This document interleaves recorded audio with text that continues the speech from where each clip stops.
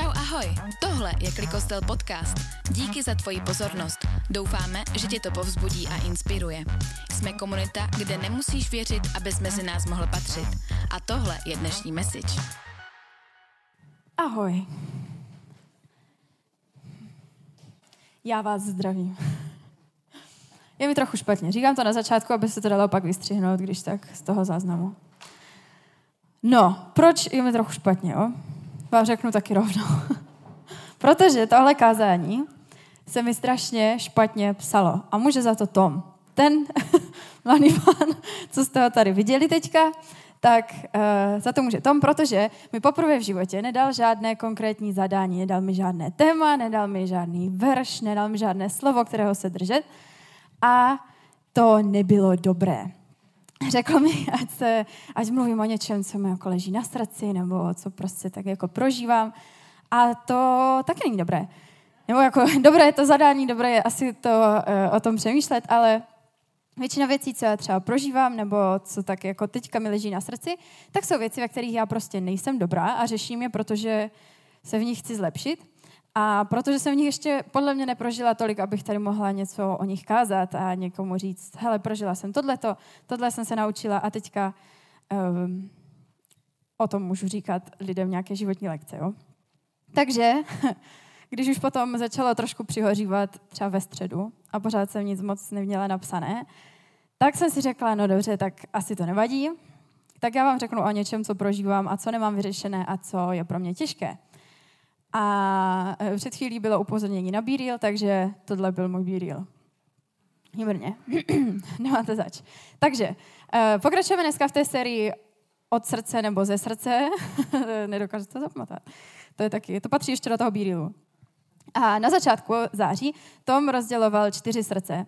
Jedno bylo pohmožděné, závislé, výkonnostně zaměřené a pak tam bylo ještě jedno. Asi nemám úplně dobrou paměť, nevadí. A ke mně nejvíc promlouvalo to výkonnostně zaměřené, protože to jsem prostě celkem přesně já. A mám prostě sama ze sebe mám prostě velkou potřebu všechno dokončit, k něčemu se upnout, vytyčit si ten cíl, pak si k němu najít nějakou cestu, vyšrafovat to nějakými prostě deadliny a barevnými papírky a pak si zatím jít. A často jako třeba i neflexibilně a občas i trochu sebedestrukčně, je to jedno, prostě hlavně, že tam dojdu. A taky proto pro mě bylo úplně těžké nedostat to zadání, protože najednou jsem neměla k čemu se upnout. No tak jsem si to aspoň napsala a vytiskla a teďka, když to budu číst, tak mi to odpustíte, protože už jsem tento týden zažila dost té spontánnosti bez cíle. Takže, když jsem ale přemýšlela nad tím, jako jestli je něco hlubšího, nějaký hlubší důvod, proč mi dělá problém nemít konkrétní cíl nebo nemít konkrétní zadání, tak jsem došla i k tomu, že jsem hrozně dlouho ve svém i duchovním životě očekávala od Boha totéž, že stejně jako Tom, že mi dá nějaké konkrétní zadání, že mi dá konkrétní velký plán a řekne mi, ty v životě budeš dělat tohleto, bude to vypadat takhle, bude to tamhle a teď běž. No, a to trvalo pár let a až myslím, že tento rok se pořádně intenzivně učím, že to tak není. A že to vlastně je dobře, protože takhle je to mnohem lepší. A je to mnohem jednodušší. Ku podivu. Vysvětlím proč. A vysvětlím to na jednom z mých oblíbených příběhů v Bibli. A ten důvod, proč je jeden z mých oblíbených, není vůbec žádný duchovní, teologický, hluboký. Je to prostě proto, že ten příběh se odehrává na snídani na pláži. Úžasné. Nádherné.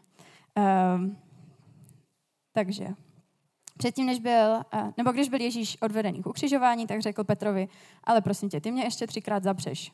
Petr, jeden z jeho učeníků, řekl mu, prosím tě, ještě než kohou tady 3krát zakokrhá, tak ty ještě 3krát řekneš, že mě neznáš.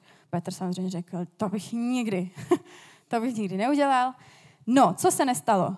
Petr to udělal, Ježíše ukřižovali, potom, jak křesťané věří, tak vstal z mrtvých. Ještě se jim několikrát zjevil, strávil s nimi nějaký čas a tady ta snídaně na pláži, úžasné, je poslední setkání Ježíše s tady těmi učedníky. A takže to je úžasné vybrat si jako poslední rozloučení snídaně na pláži. Je to úplně taková předtitulková filmová scéna, kde už jako ten hlavní hrdina odchází a všechny zápletky jsou rozpletené a nádhera. No a na téhle snídani Ježíš řekne Petrovi, ty, pojď si ještě promluvit. Kdybych byla Petr, tak si řeknu, asi nechci. To je dobrý, může jít ještě někdo s náma. No tak prostě jdou, že jo. Petrovi se do toho asi moc nechce, protože má pořád v hlavě to, že teda 3krát zapřel, i když řekl, že to nikdy neudělá. No a tak čeká, že mu třeba Ježíš řekne, ty a proč to udělal? Jak jsi to mohl udělat? Jak jsi mě mohl takhle zradit? Jak jsi mohl mě zapřít? Po tom, co jsme spolu prožili. A to asi očekává nějaký Vylagoš, ale místo toho se Ježíš ho 3krát ptá na jednu a tu stejnou otázku. A ta otázka je, Šimone Janův, to je pořád Petr, když jste přizvatý. Miluješ mě víc než oni? Šimone Janův, miluješ mě? Šimone Janův, máš mě rád? Zajímavé. 3krát stejná otázka. A Petr na to vždycky odpoví, tak samozřejmě, ty víš všechno, tak víš i to, že tě mám rád. A potom už po 3. otázce, myslím, že se ptá 3krát, protože ho Petr 3krát zapřel. Takže to je takový jako mrk moment.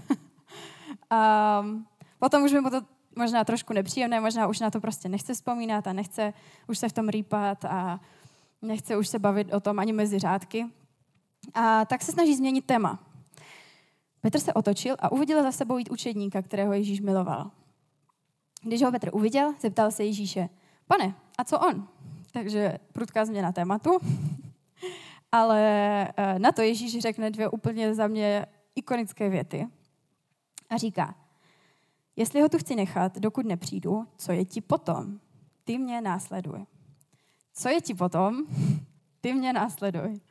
To je prostě úplně nádherné. A věřím, že v tady těch 2 větách se skrývá vlastně všechno. Se skrývá i to velké boží zadání a to jediné zadání, které my vlastně potřebujeme, abychom si mohli načrtnout tu cestu, která je před náma. A když totiž Petr jde s Ježíšem na procházku a Ježíš se ho ptá tady ty 3 otázky. Miluješ mě, máš mě rád, miluješ mě 3krát za sebou, tak se ho neptá, aby mu vyčinil, nedává mu žádné kázání o tom, jak se má chovat a jak se k němu má vždycky přiznávat na veřejnosti a kde si, co si, ale zajímá ho tady Petrova láska. Nezajímá ho, kolikrát to udělal, nezajímá ho, že to udělal, ale zajímá ho Petrova láska. A potom, vždycky, jak mu Petr řekne, ano, opravdu tě mám rád, tak mu dává 3krát ten stejný úkol. Pas mé beránky, pečuj o mé ovce, pas mé ovce. A to není žádná jako zemědělčina. Tím tady Ježíš, který velmi rád mluví tady v hádankách, a přirovnáních a podobenstvích a jak se to ještě říká, tak tím myslí, tak pečuj o ty lidi, které jsem ti dal, které jsem ti svěřil, kteří jsou okolo tebe. A já si myslím, že to není tak super specifické povolání a myslím si, že to je proto, že nepatří jenom Petrovi. Že nepatří jenom tomu člověku, který ho 3krát zapře. A takže co kdyby to velké téma, to velké zadání, které my máme od Boha, je, abychom milovali jeho a abychom milovali lidi okolo sebe. A to je nejenom tak láskou, která je ve filmech a všechny ty filmy, které končí tou krásnou snídaní na pláži a tak, ale takovou tou extravagantní a radikální láskou, kterou miluje Bůh. Ta, která nemá žádné měřitelné parametry, která se prostě nevejde do žádných tabulek. A mě to hrozně trápí, že se nevejde do tabulek a že se nedá nějak měřit, že se nedá říct, ano, teďka už konečně miluji lidi tou láskou, kterou bych měla. A nesouvisí vůbec s tím, kolik kázání si vyslechnete, nesouvisí s tím, kolik lidí za den pozdravíte, kolik worshipů budete zpívat, nebo kolik jich budete poslouchat a koho budete poslouchat a tak. Ale souvisí s velkým povoláním od Boha a s tou láskou, kterou miluje on. A já bych si hrozně přála, nejenom pro Klikostel, ale asi i pro svůj vlastní život, aby ta láska nebyla klišé, protože jako, jasně, když jsem si řekla, tak já vlastně celou dobu tady budu mluvit o lásce, tak by to přišlo takové zvláštní. Jakože, dobře, tak většinou série o lásce jsou třeba v únoru, když je Valentín nebo tak. Ale já bych hrozně ráda, aby to nebylo klišé, jo, máme milovat Boha, máme milovat svoje blížní a tak, ale já bych chtěla, aby ta láska, která je mezi námi normální, aby to byla ta hmatatelná, ta opravdu hmatatelně reálná. a ta, co se projevuje skutky a ne tím, že to budeme tady říkat na stage. A Petr potom během svého života založil první církev. A vlastně Petr je důvod, proč tady dneska jsme se sešli. A stejně, když se bavili spolu na té pláži, tak mu Ježíš neřekl, tak co je ti potom? Ty teďka mě budeš následovat, budeš si promluvit tamhle s tím týpečkem, tamhle tomu uzdravíš nohu, potom založíš církev, bude to vypadat přesně takhle, tady jsem ti to nakreslil, pojď se podívat. Nedal mu prostě jasně přesný plán toho, co bude, ale říká mu prostě, co je ti po ostatních, ty mě následuj. A když my hledáme, nebo když já hledám to velké boží zadání a velký plán pro svůj život, anebo když se prostě obyčejně ptáme, hele, kterou práci mám vzít, nebo kde mám bydlet, kam se mám odstěhovat, nebo s kým mám chodit, je tohle ten člověk pro mě. Když se prostě ptáme i na tyhle obyčejné otázky, tak myslím, že máme tendenci ta boží znamení a ty boží odpovědi vidět všude kolem sebe. A třeba, já nevím, mám prostě štěstí na lidi, kteří říkají hodně často třeba, tady letí motýl, co mi tím Bůh říká? A nebo zrovna jsem se ptal na tohle a pak spadla hvězda. A já, zajímavé. A co to znamená? A oni, no to nevím, to musím zjistit. Jo, dobré. Tak super. Takže buď je to tohleto, anebo se na něco ptáme a pak říkáme, no já si nemůžu pohnout z místa, protože Bůh mi nedal žádnou odpověď, Bůh mi nedal žádné znamení, já prostě nic neslyším, já nic nevidím. Takže chceme velká znamení, chceme velké boží odpovědi, ale stejně ignorujeme ta, která už máme. Nebo jich chceme víc, nebo buď nám nestačí, nebo nepotvrzují to, co my jsme chtěli, což je taky možnost. Ano, já si myslím, že Bůh občas mlčí a občas prostě nic neříká, občas říká, ať čekáme. A taky si myslím, že Bůh, ano, může komunikovat skrz motýly a hvězdy na nebi a všechny tyhle věci. A taky si myslím, že je úplně v pořádku a správně se na ta potvrzení ptát a na ta znamení ptát. Že Bůh není uražený nebo překvapený, že chceme nějaké potvrzení a znamení a všechno, ale jak by to třeba vypadalo ve městě, kdyby na křižovatce čeká auto, čeká řidič a teďka mu blikne ta zelená a on si řekne,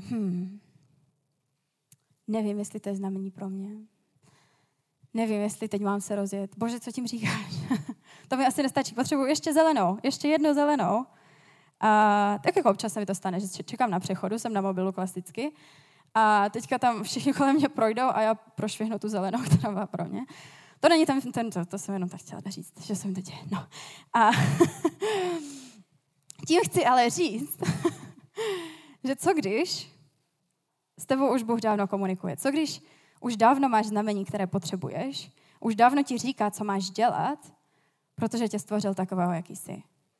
Protože já věřím v to, že boží znamení nejsou jenom hvězdy na nebi a motýly a zelené na semaforu, ale že Bůh nám dal všechny naše sny a touhy a všechno to, kým jsme a dal nám kuráž, dal nám odvahu, dal nám vytrvalost, dal nám úžasné, krásné, nádherné, moudré lidi do života a dal nám i ty náročné, se kterými se třeba někdy nezhodneme.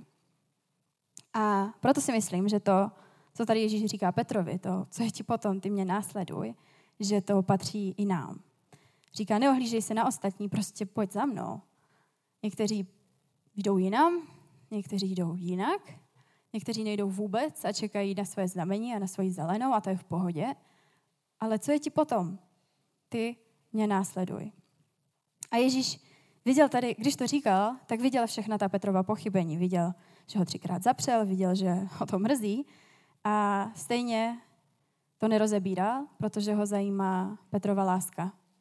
V tu chvíli a i dneska ho zajímá prostě jenom láska. A ne to, co Petr nebo kdokoliv z nás dělá správně nebo špatně. Nezajímá ho skóre našich pochybení a skóre našich vítězství a kdo ví co. Nezajímá ho, kolikrát si kázal, nezajímá ho, kolikrát si mluvil s někým o Bohu, ale zajímá ho ta opravdová láska a to, co je pod povrchem těch všech chyb, protože ví, že my jsme ličtí a že ty chyby dělat budeme, i když se o tu lásku fakt budeme snažit.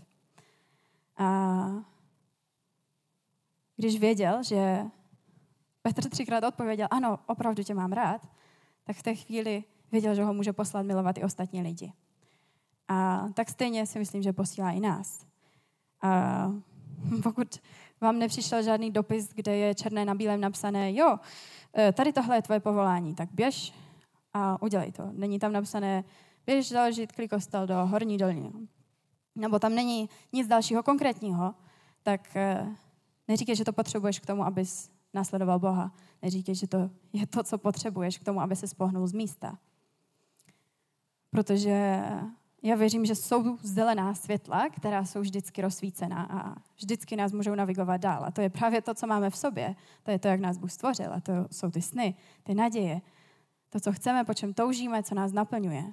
Tak když se na to odpovíš, co tě naplňuje, co tě baví, co ti jde, přičem se cítíš trošku víc naživu, přičem máš pocit, že tvůj život dává o trošku větší smysl, tak si myslím, že nemůžeš šlápnout vedle v tom, kam se za Bohem vydáš. A myslím, že tady tenhle příběh je řečený a stal se přesně tak, jak se stal, protože následovat Boha a to Ježíšovo ty mě následuj, znamená milovat Boha a milovat lidi kolem sebe. A jakékoliv další boží plány a další velké zadání a další černé na bílém, jo, klidně běž založit Klikostel do Horní Dolní, takže to se pak už stane, protože Bůh to tak chce. Ale nad tím vším je ta láska, ke které tě posílá. A myslím si, že i když třeba nevěříte v toho křesťanského Boha, nebo nevěříte, nebo vlastně třeba si nejste jistí, kde v tom stojíte, čemu věříte, co děláte, takže ta láska, ta milost, ta přijetí ostatních, že to není špatný způsob, jak žít život. A nemusíte se identifikovat jako křesťan, abyste věděli, že láska k ostatním je dobrá cesta. A jediné, co tady vlastně říkám, je, že s tou boží láskou je to někdy možná trošku jednodušší, protože někdy ta naše lidská prostě nestačí. A já jsem si hrozně dlouho myslela, že pokud nemiluji dostatečně Boha, takže nemůžu dostatečně a dobře milovat ostatní lidi. A právě tento rok se docela učím, že je to přesně naopak. Že pokud pěstuju tu lásku k ostatním lidem a snažím se na ně dívat aspoň trochu, fakt to nedokážu jako s celým obrazem, ale aspoň trochu, pokud se na ně dívám z toho božího pohledu, tak že potom jsem Bohu mnohem blíž. A potom i Boha je jednoduché milovat. A proto si myslím, že ta láska, ta boží láska znamená být laskavý k lidem, i se kterými nesouhlasíme a kteří jsou prostě jiní. Protože co je mi potom? Co je mi potom? Nepotřebuju velké zadání, velký boží plán, nějaké liny, které se mám držet. Protože Boha zajímá prostě ta láska. Prostě ta radikální a ta extravagantní láska, kterou miluje on. Tak si myslím, že nikdo nemusí čekat na to další zelené světlo na křižovatce. Protože nepotřebujeme nalajnovanou celou cestu před sebou. Nemusíme mít celý velký plán. Nemusíme mít ani velký cíl před sebou, protože nám stačí nemusíme udělat všechny kroky toho plánu, ale stačí ten jeden. Ten nejmenší. A je v pohodě chtít potvrzení a znamení a další instrukce, kam se vydat a jakou práci vzít a kam se odstěhovat. Ale nesmíte se na té křižovatce zastavit. Protože stejně, a to mi dnes řekla jedna moje velmi dobrá kamarádka, ne dnes, někdy tento týden, že když přece v noci na křižovatce nejsou ta zelená světla a červená světla, ale bliká tam to oranžové, tak přece tam taky nestojíte až do rána a nečekáte, až to zelené se rozsvítí. Ale musíte se někam vydat. A v té chvíli máte přece ta svoje zelená světla v sobě, protože víte, kam jdete, víte, komu jste uvěřili a víte, co do vás Bůh vložil. Jaké talenty, jaké sny, jaké naděje. Tak co když ten velký boží plán, po kterém toužíme, nebo po kterém jsem já tak strašně dlouho toužila, je, abychom nestrávili tolik času přemýšlením nad tím, kam máme jít a co pro nás Bůh chce. A co když ten velký boží plán je třeba zrovna to, co chceme. Třeba zrovna to, po čem opravdu toužíme. A ať už je to cokoliv konkrétního, cokoliv, ať už je to založení někde sboru, nebo odstěhování se někam do pralesa, nebo klidně kamkoliv, ať už je to cokoliv, co pro nás nakonec v životě Bůh má, tak si myslím, že to bude mnohem jednodušší a Bůh v našem životě bude dělat obrovské věci, pokud jako ten ultimátní cíl nad to napíšeme tu boží lásku. A nebudeme se žádného jiného velkého božího plánu dožadovat, protože dneska Boha zajímá naše láska. A pokud na to se budeme soustředit, tak pro něho bude i snazší si nás použít tam, kam nás pošle. A jediné, co k tomu potřebujeme, je otevřené oči a otevřené srdce tomu, kde jsme a jací lidi jsou kolem nás. Protože příležitosti někomu zprostředkovat a ukázat tu velkou lásku, které nás Bůh vede, tak jsou všude kolem nás a jsou ve všem. Jsou v tom, že můžeme někoho povzbudit, že se můžeme někoho zeptat, jak se má a opravdu se zajímat, jak se má. A neví to jenom jako frázi, kterou se ptáme, abychom mohli mluvit o sobě. A je to prostě rozhlídnutí se a soustředění se na to, kde jsou, jaké příležitosti někoho milovat. A nejsou to veliká gesta, ale jsou to malé kroky.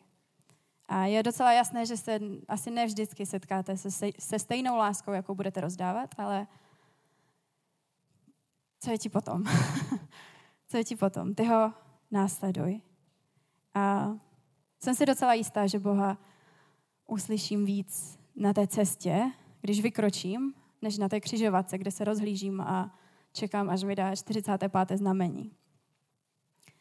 A může přijít kapela. Já jsem si uvědomila, že jsem jim neřekla, kdy mají přijít. Takže teď. A já se teda upřímně pořád učím. A občas jsem z toho trochu frustrovaná, protože to trvá už hrozně dlouho, kdy si řeknu, ano, tak dneska je ten den, kdy budu strašně milující a kdy všem pomůžu a na všechny budu strašně milá. A většinou přesně v tyhle dny, kdy já si to ráno řeknu, tak to trvá tak půl hodiny, než se vytočím a zapomenu na to, co jsem řekla. A je pro mě hrozně těžké reagovat v lásce na všechny a samozřejmě někdy je to jednodušší a s některými lidmi je to jednodušší a s některými zase těžší, ale asi v tom nikdy nebudu úplně expert a vlastně tohle je téma, o kterém bych asi nikdy nemohla kázat, pokud bych čekala, až mi to půjde úplně 100%. Ale hrozně se těším na to, kam dojdu a co uvidím, pokud se o to budu snažit. Aspoň snažit. Tak do toho bych vás chtěla taky povzbudit teď. Jste v tom se mnou, protože od čeho tady pak církev je, jestli se v tomhle nemůže povzbuzovat a podporovat. A tak bych si přála vědět, že i tady v Klikostele mezi námi, i v životech každého z nás je ta láska, že to není klišé a že to není jenom něco, co si říkáme, že bychom fakt měli. Ale potom, když nás někdo naštve, tak je to najednou všechno zapomenuté, ale že to je ta láska hmatatelná, která třeba i s těmi náročnými lidmi je někdy hrozně těžká, ale neznamená, že to musí být veliká gesta, ale je to i vyslechnutí a je to i prostě to, že tady budete s lidmi a pro lidi. Bože, já ti chci děkovat za Klikostel, za bohoslužbu, za komunitu, kterou můžeme mít. A chci tě prosit do toho dalšího týdne i do vlastně zbytku dneška, abys nám, Pane, otvíral oči příležitostem k lásce a příležitostem k tomu, jak být tady s ostatními. A abys otvíral naše srdce ostatním lidem a abys nám dal odvahu vystoupit ze své komfortní zóny, z té komfortní zóny blízkých přátel a odvážili se milovat i lidi, se kterými je to těžké, se kterými nesouhlasíme. A abys v Klikostele jako v církvi zasel tu lásku, která je od tebe, která je radikální a extravagantní a možná divná, ale která proměňuje životy. A tak chci žehnat do toho týdne, který je před námi, všem, kdo tady jsou, i všem, kteří tady z nějakého důvodu nemůžou být.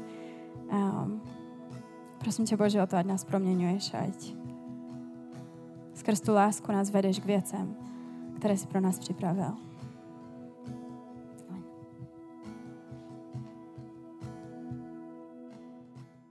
Ještě jednou díky za tvoji pozornost. Pokud chceš poslouchat pravidelně, dej nám odběr a koukni na náš kanál. Doufáme, že ti to pomohlo a pokud ano, budeme moc rádi, když to budeš sdílet se svými přáteli. Jsme církev pro mladé a neklidné, kde se nedokonalí lidé snaží přiblížit vzoru dokonalého Ježíše a skrze jeho proměnu ovlivnit Ostravu. Tak se měj.